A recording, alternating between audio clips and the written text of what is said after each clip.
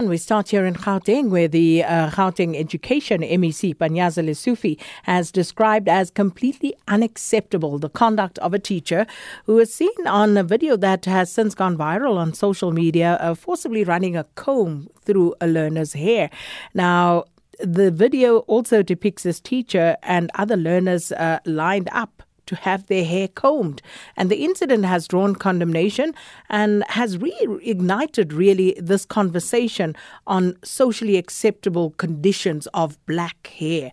And my colleague Elvis Preslin earlier had an interview with Matakanye Matakanye, who is the General Secretary of the National Association of School Governing Bodies. And he started by giving the School Governing Bodies Association stance on the video. Each and every school has a policy, and the policies are to be adhered to. As much as the video could have caused a varara all over the country, but we really don't know, because sometimes we just talk in the sense that we condemn that action, but not knowing what the policy is in the school, because the policy might be dictate that no one comes to school in that fashion. Everybody should come to school this way, because we do not want our children to be different. We want our children to be in uniform. So once one child then is out of that uniform, then usually teachers or administrators, they enforce those policies in schools. And so I think before we start now condemning and doing all those things, we must know what does the policy say. If the teacher has gone out of the policy, yes, of course, it will be wrong to do that. I understand that, but I've seen that video, and in that video, she violently combed the hair of the pupil. Was the teacher then within her rights? Now, we need to look at the policy, but was she in her rights to comb the learner's hair? And shouldn't she probably have asked the learner to comb his own hair? Yeah, now, hence I'm saying we really don't know what the policy is saying. Yes, of course, if it is violently, it is also incorrect, because you can't just be angry and violating the right of a child by violently then combing the hair and all those things. And as we say, why couldn't the teacher say to the learner, well, here's the comb your hair, because the comb was already there. I don't know who brought the comb to the school. Is the teacher or the child? One of them who brought the comb to the school, knowing that now somebody will come to school without the comb their hair or his hair, and so we don't. But what I was saying is true that if it is violently, it is correct, because it shows the anger. You can't be angry with the children. Well, children remain children. They will always be wrong, and you have to correct them, knowing that now these are the children, they have to be corrected. And that was an interview by my colleague Elvis Preslin, and that took place this morning on First Take. And Matakanye Matakanye is the General Secretary of the National Association of School Governing Bodies. We join on the line now by Gauteng MEC Panyaza Lesufi, who has instructed his officials to probe the matter, if I'm correct. Good afternoon, Mr. Lesufi. Can you confirm that for us, please? Good afternoon, Sakina. Are you well this afternoon? I'm well. I think I'm always better than you with all the issues that you have to deal with. Yeah, it's difficult. But one day we'll all be fine, I can assure you. Sakina, let me put it on record that we are not opposed to any form of discipline, but any form of discipline that involves humiliation, especially public humiliation, need to be treated carefully. And I think it was within that context that I asked the team to go investigate the matter. They've just sent me a report. I'm going through the report now. And on the basis of that report, I'll be in a position to know whether there is a need for us to act or not. So everybody at this point is talking about policies. So let's talk about that. When it comes to the Schools Act, when it comes to the Constitution, is there any sort of regulatory guideline with regard to the hair question, or is this a power that's devolved to the schools themselves? So let's just talk about the conduct displayed by the teacher. So if I can maybe just for the benefit of those who haven't seen the video, what happens in it is that you have this official, teacher. We're not quite sure what the designation of the said adult is in this particular video. But this person is combing after applying water onto what appears to be a learner's head and combing through the hair. And there are other learners seemingly waiting in line for the same treatment. And this is what has sparked this debate.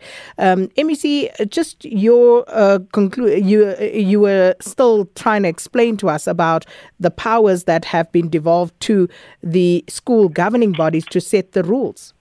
Yeah, the powers to determine what time the school starts, code of conduct, how much the school must pay for school fees, maintenance, and all other things are determined by the school governing body. So, and that's the reason why you see from the tweet that I published is to say that the department must go and investigate whether it's part of the school policy and whether there is any interaction that took place between the learner and the teacher and the learner and the parents, as well as the school and the parent, because that's very important in part of discipline, so that the parents are involved and what was the response of the parents. As I said, the report has just arrived now, Sakina. I'm going through it in my office now, and when I go through it, I'm in a position to share it with society of what has been established. But where I stand, and Sakina, and then it might be seen as being either harsh or defending the learner. I'm saying if you have to discipline a learner, you must be careful how you do it.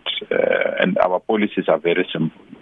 You have to involve the parents and you have to involve the learner and you have to monitor progress. And if there's no progress, then we have to elevate it to appropriate officials. At no particular stage do we encourage parents or educators to execute a certain disciplinary process. It can be in a form of corporal punishment or other things.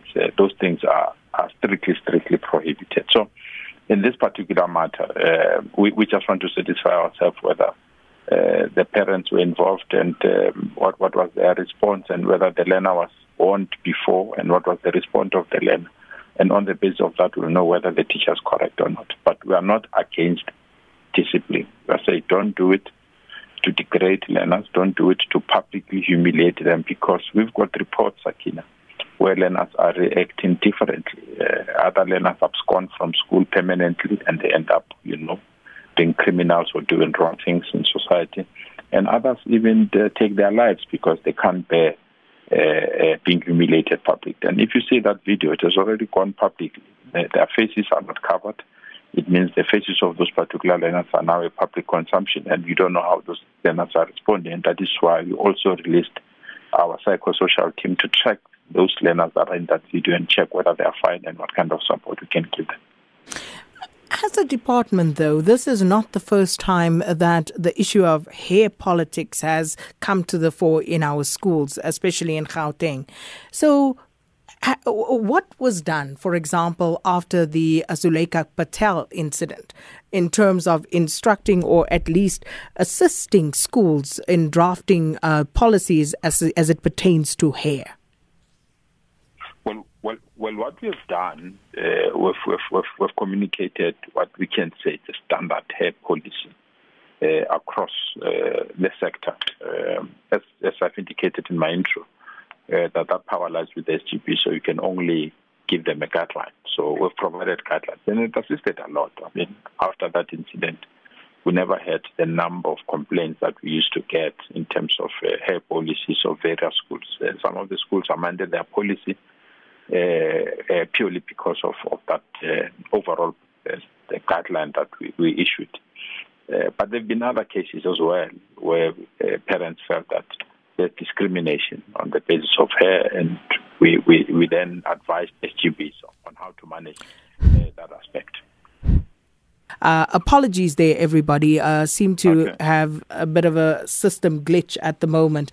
But MEC, yes, you were still telling us there about these policies and how you have assisted the SGBs. But clearly this is a bigger problem. And will there be a point where the department will say, all right, we will come up with a prescriptive set of rules in terms of how a hair policy needs to be applied in schools?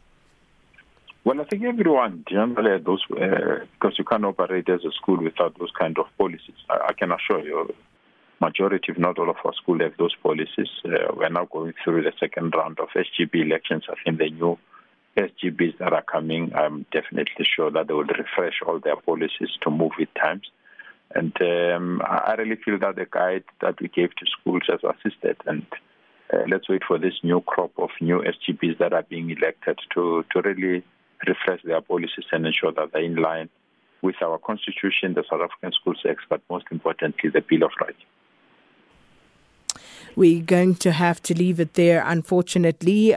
Apologies once more. The system seems to keep going down. But that was Gauteng Education MEC Panyaza Lesufi speaking to us about that video that has gone viral about a teacher who is combing seemingly forcibly through a learner's hair in full view of everybody else and seemingly other learners waiting in line to receive the same treatment. And I see many comments coming through. We'll share those later on.